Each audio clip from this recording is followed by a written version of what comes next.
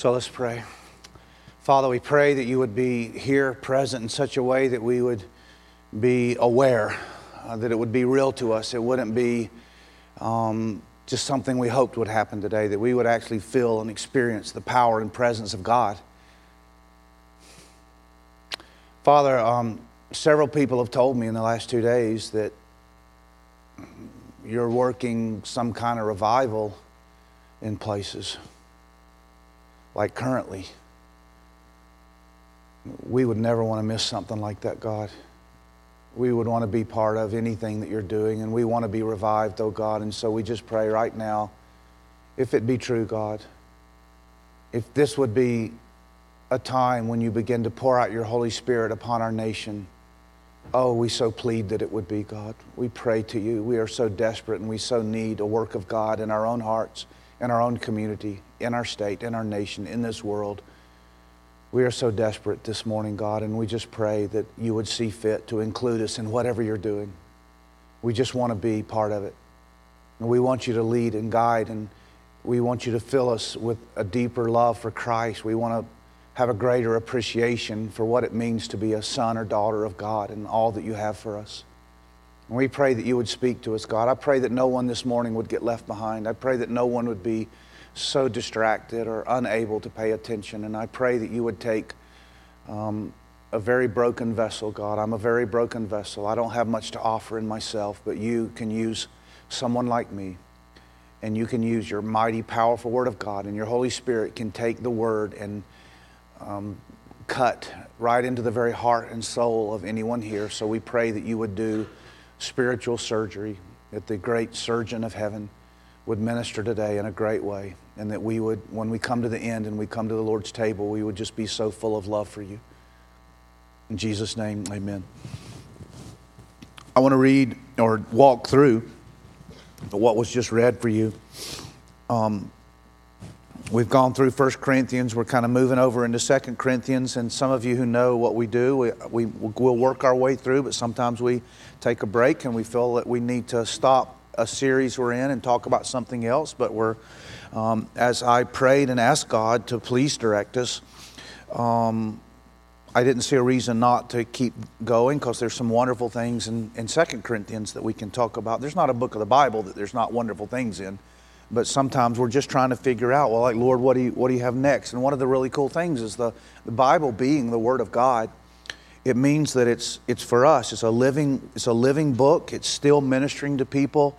It was written a long time ago, but it's ministering effectively and powerfully to people. There are people in this room, there's quite a few people in this room that can testify personally to the power of God's Word impacting their lives. There are people in this room whose lives have been transformed by this book. And if you're not one of those, then I'm hoping and praying that you will be. I just want to testify. I want you to let you know that if you're sitting in here today and you're uncertain about the power of this Word, that there are people in here that could tell you, if you just had a minute and say, can you sit down with me and tell me how the Word of God has changed your life? There are people that could answer in a really amazing way, more than you think.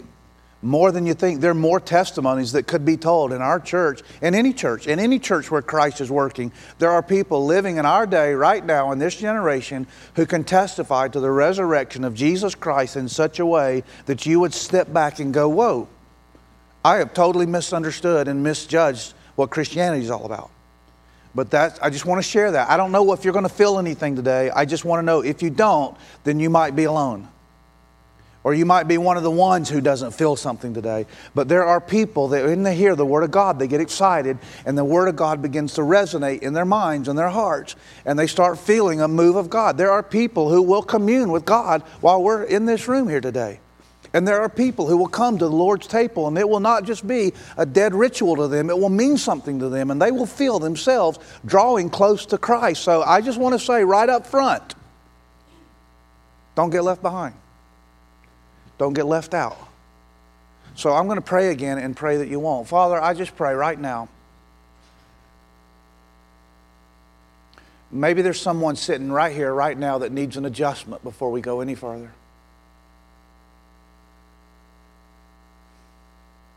Oh God, give us ears to hear and a heart to change. In Jesus' name, amen. So the second letter to the Corinthians, Paul, an apostle of Jesus Christ by the will of God. So how did Paul become an apostle? What is an apostle? Apostle is someone sent by God, commissioned by God. There were 12 apostles who had something of a unique relationship with God, and they were apostles appointed directly by Jesus Christ in such a way that they became the foundation and the men that God primarily used to give us the Scriptures and to begin to lay the foundation of the early church. There were many people used by God to lay that foundation, but there was a special group that they had a special call of God, and they were not self-appointed. It says, by the will of God. And then Timothy, our brother, this is really neat. If you're in Christian ministry, then you probably notice things like this, and it's like, how cool.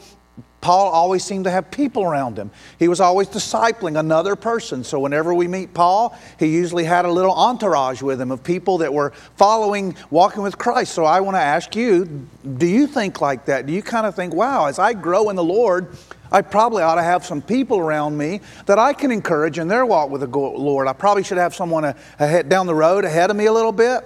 And so I'm being mentored in that sense, and I ought to have someone that I'm saying, Lord God, who do you want me to minister to? And so there ought to be like this string, like a rope, someone ahead of you, someone that you're inviting along in the process as well. And that's what the Bible would call discipleship. And then he's writing to the church of God that is at Corinth. Now, Corinth is where it's modern day Greece. Then it was called Achaia, and this whole area. So there was a church. And there were other Christians, because he says to the others in that general area. So he's writing a letter to Christians at Corinth, expecting that other Christians were going to find this really interesting and really helpful. And here we are, 2,000 years later, going, this is really interesting and really helpful. He wrote it in such a way that it could be ministered to the people living in that day and still be effective ministering to people in our day. So it's an old book, but it's got a lot of new things to say to us and teach us. So I hope you'll feel that as we make our way through. One of the things this book talks a lot about are grace and peace. He says, grace to you and peace from God our Father and the Lord Jesus Christ. The Bible has a lot to say about grace, the grace of God. The Bible never tells anyone, though some people get this very confused, some people think the Bible says, be good and you can go to heaven. The Bible doesn't ever suggest that anyone is good. There is none good. There is none righteous. No, not one. The Bible is a book with a message about grace. The grace of God. By grace you can be saved, not by good works. And then also peace, peace from God. When you enter into a relationship with God, suddenly you have this wonderful deposit of a gift from God that's called peace. Peace of God, peace with God, peace in God, a peace, a right relationship restored, a wholeness, not just the termination of war or enmity. The peace of God is bigger than that. It describes a state of wholeness and health given to us by God when we enter into peace. So it's a very typical topic. It's in all Paul's greetings or salutations. That's the way he wrote a letter. You know how we will say at the end, love so-and-so. Well, this is kind of like how Paul would say, peace of God for you. And also you'll notice in all of Paul's letters intertwined or a constant interplay between the Father, Son, and Holy Spirit. So all Paul's writings are Trinitarian, and we see that here. He'll talk about God the Father, the Lord Jesus Christ. He'll talk much in this book about the Holy Spirit and the Spirit of God. And so we are Trinitarian. We believe very much in the three persons of the Godhead. We need the Father and are so thankful that He sent the Son to die on the cross for our sins, and He gives us the Holy Spirit to illuminate our minds and to draw us to God and to be our counselor and guide and encourager. Now he begins this section that I want to talk a little bit about today, and I want to talk about the comfort of God and the suffering of Christ and how that relates to our suffering and then our ability to minister comfort to other people. And so If you've ever suffered and you've wondered why, maybe this passage will help you a little bit in understanding that. And if you've ever suffered and didn't feel like you could make it through it, then we can turn our eyes to Christ and see how He suffered for us. And that's going to encourage us to keep going forward when we think about how much Christ loved us and suffered on our behalf. Blessed be the God and Father of our Lord Jesus Christ, the Father of mercies and God of all comfort. Often when I pray, I use that phrase, God of all comfort. I'll be praying with someone and they have a need, and I'll say, may the God of comfort. It's just a great phrase. I love it. And then I also think of people need mercy, and I happen to know the Father of mercies. He's full of mercy. He's very gracious and benevolent and generous with mercy. He loves to give mercy. It's His favorite thing to do, is to extend mercy. He extends mercy to us. Mercy, grace could be described as getting something you don't deserve, like getting something good you don't deserve, like a gift. That's grace. You didn't earn it. And mercy could be described as not getting what you do deserve. Like you might deserve punishment or a fine. And it's like mercy is like not getting what you deserve. It's like someone you deserved it, but you don't get it. That's mercy. And God's all about mercy. I don't want what I deserve. Anybody here want what you deserve? I don't want what I earn. I don't want to stay. I would never go before God. So just give me what I've earned. That's the last thing I want. I want mercy. I want the mercy of God. I want the grace of God. So when we pray to God, remember that He is the Father of mercies and the God of all comfort. When we share the gospel, remember that we're communicating a message from a God of comfort and mercy. And then it says, He who comforts us in all our affliction. In our affliction. He doesn't say, oh, and by the way, Christians of Corinth, we don't have afflictions. We rise above them all. We don't feel pain in this world. Do you know that every person that lives in this world will have affliction? There's affliction for everyone. Everyone. Christians break their legs. Christians have to wear braces. Christians have cancer. Christians die. Christians lose loved ones. Everything the same. There's a certain type of suffering that's just part of being in this world, and we are not exempt from all that. It's a bad theology if someone gives this idea that you're supposed to rise above problems in this world. It's like, well, the reason you're having this problems is because you're sinning. Now, I will say sin does cause its own set of problems. But nobody is free from problems. We live in a broken world. It's a fallen world. All you have to do is watch the news. All you have to do is think through your last week. All you have to do is talk to someone, and it won't be long before they're going to share something that's troubling them, or something happened to them, or they have a hurt, or they had something happen to them that just is painful. And it doesn't take long when you get past the surface. That's why some people don't like the, hi, how are you doing? Fine. You know, some people like, don't say that, but I'm okay with it. It's like, it's a general thing you say when you don't want to have to stop and have a 10-minute conversation. Sometimes you just say, good, I'm on my way somewhere. It's kind of what you're saying. You don't sit there and go, oh, let me tell you what happened to me this last week. I mean, you might, but that's going to require probably a sit down. So, but the truth of the matter is, we all have afflictions, and we need to be comforted. And it talks about He comforts us in all our affliction. All our afflictions means, well, it means all. Not just some, not just the big stuff. That we have a Father of mercy who cares so much about. In other words, if it's bothering you, He's open to talking about it. I like to say this to marriages because some people will say something like this. They'll say, well, that's your problem, to their spouse.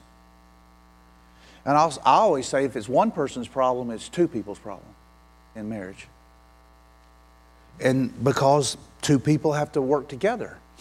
And so you can't just dismiss something and say, well, that's her problem, that's his problem. It's like, well, no, let's talk about it. And Christ doesn't treat us like that. He doesn't go, that's your problem. I don't care, I'm up here running the universe. I don't care that your boyfriend broke up with you. That's stupid, you're in 8th grade. He doesn't say stuff like that. It's like, if it bothers you, He cares. He is a Father of mercy. And He cares like that, and He wants you to learn to take your concerns to Him, so that you learn to open your heart up to God, so that you can enter in to the comfort that He might have for you, so that we may be able to comfort those who are in affliction. So if you've had an affliction, you're capable of ministering to someone who's having an affliction. If you've been through stuff, then you can minister to people who are in stuff. If you can't, then sometimes you just need to be quiet. Sometimes people come in and they have all the answers, and you go, well, have you ever been through anything? Like, no, but let me just tell you what you ought to do. Like, sorry. I don't know how doctors, male doctors who deliver babies, really get to say much. They say, oh, we delivered 3 babies today. You ain't delivered nothing. You watched a woman do all the work. You didn't deliver a baby. And in the same sense, when people are suffering, they want to know that you understand what they're talking about. And you're like, really? You've went through something like this or worse or kind of like it, and God didn't forsake you? Like, can you tell me that God was with you? Can I hope that in this thing I'm going through, God might be with me? Yes, I can promise you He will. If you're a child of God, I can promise you. I'm going to tell you some of the things He's been with me. I'm not trying to trump what you've been through. I'm not trying to say, well, let me tell you what. I'm just trying to say I've been through some stuff, and for me it was the hardest stuff I've ever been through, and God was with me. And He was good, and He was there. I'm not saying it was easy. He didn't, evaporate me or beam me up when this stuff was going on. It's like, no, He was with me through it. It's like He held my hand as we walked through this. And sometimes I can also say God has eliminated some of my afflictions. Sometimes He just took it away, but most of the time He holds my hand through. That's what normally happens. Okay? And then in the church of Christ, and believers are able to minister to one another because they've been through some junk. Okay, that's why. And also, I just want to encourage you. Some of you have some junk you've been through, and you don't ever share it with anybody. Shame on you. You're withholding a ministry to other Christians because you're afraid they might look down on you if they knew what you've been through. You're worried about judgment, that you're not capable of being a minister. You can't minister if you're not going to get real. And you can't get real if you hide all your junk. It's like, ooh, they won't think I'm a good Christian if they know what There are no good Christians. Christians are just people who serve a great King and a great God. He's the good one, not us. And we got to keep pointing to Him. We don't come in here to point to so-and-so. You should meet so-and-so. They're a really good Christian. I mean, I'm not going to freak out if someone uses those words. I know what they generally mean. It's like they really take their faith seriously. But bottom line is, Jesus said, no one is good. He said, good teacher. And He said, well, no one is good, actually. And we have to get past this thing where we come to church acting like people actually think we're good. And we're all dressed up and we got our act together. No, you don't. You're learning. You're not even close to being the finished product. Are you not glad about that? Are you not glad that this ain't the full you? There's a lot more coming. Praise be to God. I would not want to spend eternity with y'all. But I'm glad that's going to change, because God's going to keep working and keep changing us. And that's what He's saying. If you suffer and I minister to you during the suffer, you got to tell that. Tell that to people. That's part of your story. Look at what God... I'm going to tell you, we have some brokenness in here that nobody knows about because we're afraid that someone's going to judge us. Or our reputation is going to go, eh. You know what it's going to do? It's going to go, eh. People love authenticity. And they get tired of deception and finding out. I'll give you an example. There's I get the opportunity to counsel people before they get married a lot of times. And so I'm counseling my son and his fiance. Well, let me restate that. I'm counseling my son and his gonna-be fiance, because it's probably coming pretty quick. I hope he's not listening today. because sometimes he does. But here's what I've learned. He's like, Dad, I've got a lot of junk in my past. I said, I know. And I said, and she does too. And I said, okay. And he said, but I love her. And we love Christ, and we want to try to honor Christ. And I said, okay. And he said, it hurts when I find out stuff. And I said, well, of course it does. And then it hurts when I tell stuff. I said, of course. And he said, here's the interesting thing. She thinks that if I tell stuff, I'm not going to love her anymore. That one thing that she says is like, oh, I didn't know that about you. And I said, let me tell you something that's beautiful. Here's what's beautiful. When a young man and a young woman, or a man and a woman, come to the altar, and they're standing, getting ready to enter into a covenant before God, till death do they part. I said, there's two ways to come. One way you can come and say, there's some secrets in my life I hope she never finds out. And you'll live in fear that Satan is one day going to be clever enough to reveal it, and it's going to destroy your marriage because you never laid it out there.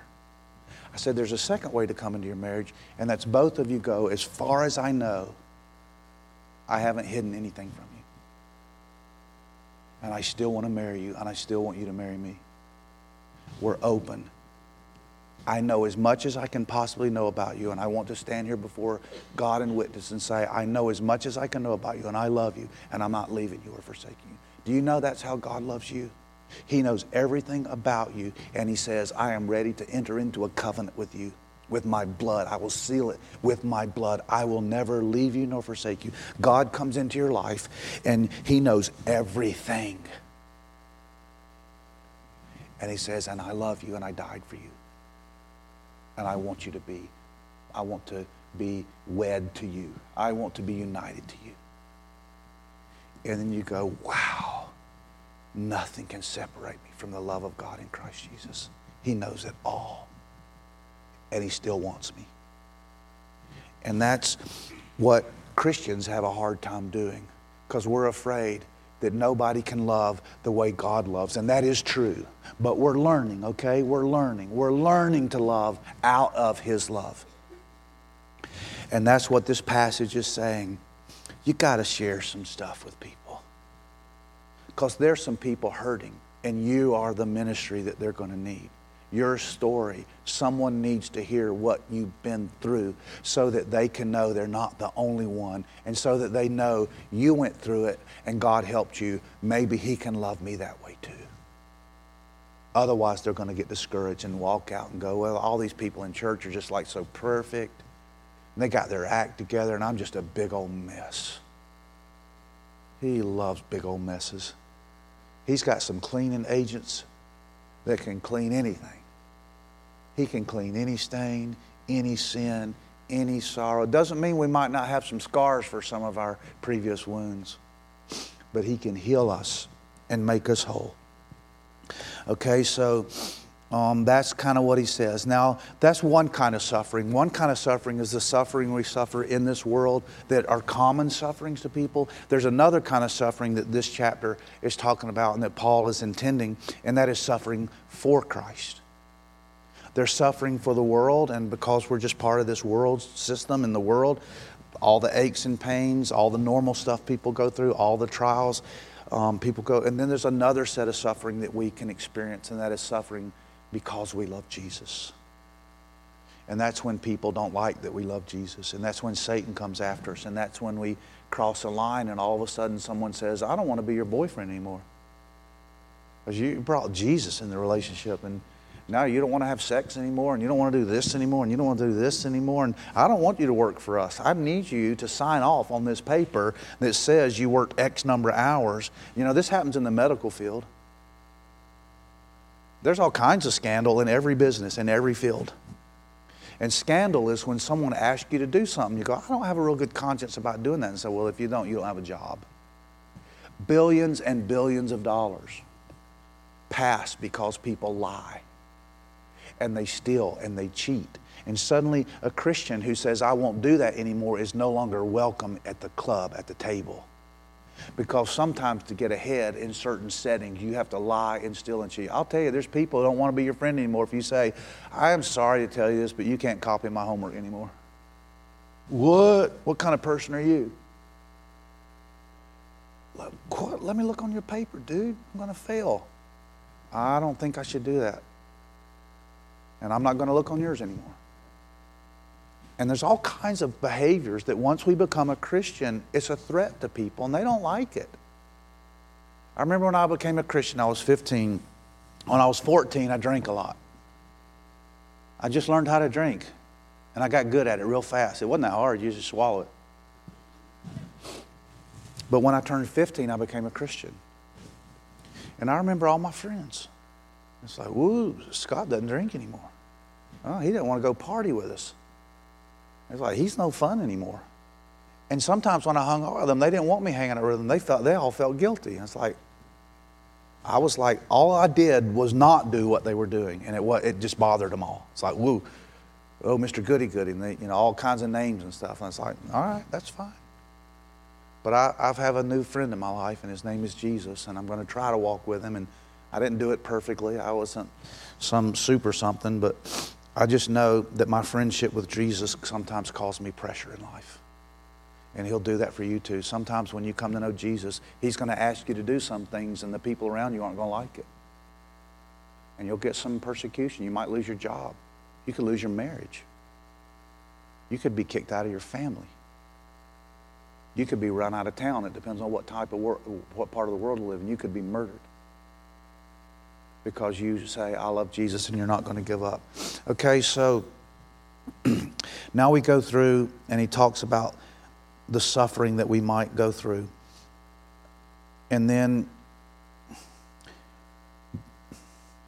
he says, he talks about afflictions Paul went through. He went through a lot of affliction.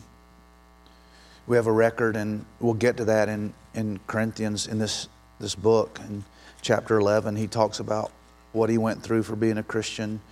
He got whipped 5 different times. He got whipped 39 times. Almost died. Almost beat to death 5 different times. 3 times beaten with rods. 1 time stoned. 3 times shipwrecked. Night and day in the sea.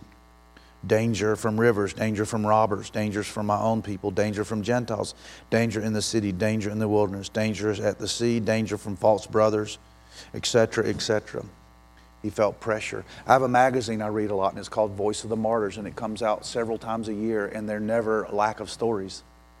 Every several months they send this magazine out, and it's about people who are laying their lives on the line all around the world because they live in places where maybe it's Islam, maybe it's who knows what it is. But they live in places where people will kill them if they don't renounce Christ. And they're like going, I'm not going to renounce Christ. And they lay their life. What is it that would make someone to be that bold? Why would someone consider Christ that precious? I kind of look at it. When I was a kid, I used to think you could do something like this. Well, you outsmart them. And they say renounce Jesus, and you say I renounce him, but you have your fingers crossed behind your back. It's like, tricked you. Tomorrow I'll renounce him. I'll announce him again. And it's like, no, when you really love the Lord, you understand I can't do that. I can't ever renounce Christ. He means too much to me. I can't do that to him who died for me. You remember Peter did it and how he felt terrible about it? He denied Christ and he just felt awful. And he had to get things right with God. And he made that mistake. And sometimes maybe you've renounced Christ. Maybe you've pretended you weren't a Christian in certain settings. You're like, I don't want them to know that I'm a Christian. And then later you just felt terrible. It's like, man, am I really that chicken? Just to let people know I love Jesus. I think, Lord, give me strength and courage. And so you feed on Christ, and that's what communion is. Communion is when you come and you just remember what he did for you, and you feed on that. And according to this passage, if you'll do that, if you will, then you can endure more than you imagine you could. Right now you're going like, I'm afraid. I'm scared. I'm not sure I can stand up. I'm not sure I can take this stand. And people at work are going to make fun of me. People on the team are going to like, what's going on with him? Or my friends are going to make a big deal about it, or I could lose my job, or there's a verse of scripture I learned early in my Christian life, and it's just real simple, and I think it'll be the simplest guide. People are like going, what do I do now? Proverbs 3, 5, and 6, that's what you do. You trust in the Lord with all your heart, and you lean not on your own understanding. In all your ways acknowledge Him. You just acknowledge Him. You start acknowledging Him in every area of life. You acknowledge Him, and it says He will make your path straight. He'll show you. And so if you're a Christian, or you're considering becoming a Christian, you say, so what are you talking about? What is it going to mean? What is it going to mean if I have to profess faith in Christ? You just let people know you love Him. And then you just say, Lord Jesus, will you show me day by day what that means? Show me if something pops up and I'm not supposed to go there. Will you show me? Will you help me if I'm in a pressure situation and I'm nervous? Do you know, I get nervous all the time. I get afraid of things. I have fears. I'm no Superman. I'm not very strong at all, actually. And so I have to pray a lot and say, Lord God, will you help me? Because I didn't really want this situation to occur. I don't really want to have to say anything to this person. I really don't want to have to take this step. And I don't want to have to give this up or that. And I'm really actually very weak. So I have to pray a lot and ask God, Lord, will you help me and strengthen me in this? Because I don't find this easy to do. And God says He will, and He hears those prayers. He says, you must help us by prayer. In verse 11, so that many will give thanks on behalf of the blessing granted us through the prayers of many. So we're gonna become a praying people. We're going to become praying people. We have a prayer and fasting time, and I just want to encourage you. There's a piece of paper on the wall as you walk out the hallway, and if you want to join us on February 21st and 22nd, we're going to have a time of prayer and fasting. I'd love for you to join. Some people can't come, and say, sometimes people write, well, I can't come. They'll just write at home. They'll put their name in a time slot. So at least we know there's people praying at home. There's people praying at the university. There's people going to be praying in our chapel. And they're going to pray, and we're going to ask God to do a mighty work and to move in our own hearts. First thing we always have to do is to ask God to move in our own hearts, because if He doesn't move in our hearts, we won't have much to pray. We won't have much strength of will. You're going, 2 hours. What in the world do you do? Praying in here. Look at those stained glass windows. And but if God begins to work in your heart and He shows you all kinds of things, and the first thing you do is you start confessing sin. It's like, Lord God, I'm sorry for this. And then you spend time praising God, and you think about the God and His attributes and say, Lord, you're so amazing, you're so good, you're full of love, you're holy, you're just, you're omnipotent, you're all wise, you're all, everywhere. He just starts, when you just say, Lord, change my heart, and next thing you know, He begins to teach you how to pray. And when you first start praying, 5 minutes is a long time. But as you grow in your prayer life, 5 minutes is not a long time. Suddenly you learn, and God's like, wow, I gotta go. I was just praying for an hour. Because I started crying out to God for my family, for my son, my daughter, my marriage. I started praying about my situation at work. I have this prayer list I got for people at church are hurting. There's some people hurting and they need God. This so-and-so's got surgery. This person's got trouble in their marriage. I need to pray for them. And this is going on in our community. And all of a sudden you start seeing the forces of evil, and you see this divide between the kingdom of God and the kingdom of darkness. And you're going, oh my goodness, I need to pray the power of God over at the high school. I need to pray for the power of God at kindergarten. Can you believe what they're teaching kindergartens these days? And hope it doesn't come here, but I'm hearing this stuff's everywhere. And it's like, oh God, there's evil forces out there. I need to pray against evil forces. There are people in high places that do not love you, and they're doing terrible things. And there's pornography and child pornography. There's child porn in our community, and there's sex trafficking in our community. There's drugs flowing freely in our community. And it's like, Lord God, we're called to pray for this stuff. I need to be praying. The next thing you know, you're like going, you want to pray about everything. And suddenly 5 minutes, it felt like eternity. Next thing you know, 2 hours isn't enough. And God begins to teach you how to cry out to Him and see that I'm engaged in a war, and people's lives are on the line, and my prayers are going to have a difference. And God will hear my prayer, and He will engage on the behalf of people who call upon His name, and He'll begin to fight, and people begin to ask God, come Holy Spirit, come mighty God, break these chains. And you begin realizing, I know so-and-so, and I think the truth of the matter is they're in bondage to Satan, and I need to be crying out to them. No wonder they can't get past drugs, or they can't quit having sex, or they can't quit doing this, or they have a real problem with resentment and anger. And suddenly you start seeing, Lord, there are strongholds, and we need to pray, and you're the only one strong enough. And suddenly, instead of saying, hey, I think it might be good if I go have lunch with so-and-so, next thing you know, well, lunch is fine, but I need to call upon Almighty God to break some barriers down here. Next thing you know, you start engaging in prayer. And that's what Paul is like telling the Corinthians. They're like, thank you guys for praying. moving the kingdom of God. Thank you for praying. Thank you for fasting. Thank you for supporting us. That's what he says. Thank you. Your prayers, they helped us so much. So many will give thanks on behalf for the blessing granted us through the prayers of many. If you want to see something happen, then we got to pray. And prayer can do some stuff. I'm telling you, prayer can do some stuff. And it just tells me we need more prayer. Let's pray more. Let's call upon God. And let's acknowledge God in our lives. Acknowledge Him. And He'll show us, He'll make our path straight. Quit leaning on our understanding. We're always that means we're trying to fix everything ourselves. Don't lean on your own understanding. Don't think you're going to figure it out. Don't put more confidence in yourself and your strategies than you do upon calling upon God. Come to His Word and say, Lord God, teach me this book and help me to live by it. And then fill me with your Spirit when I'm weak and I don't want to do certain things. Will you come along and help me? And then you rest in what He's done for you. And you think, well, how can I do this? How can I believe this is true? Because He died for you. And He suffered unspeakable torment for you. And He went to the cross for you. And He told the devil, well, you better watch out because I'm going to the cross to win souls of people who will trust in me. I'm going to make a way to heaven for people. And so you think if you can defeat me, then everyone goes to hell. But you go back to hell. Jesus, I'm sure, told Satan to go to hell many a time because he's basically saying, go home.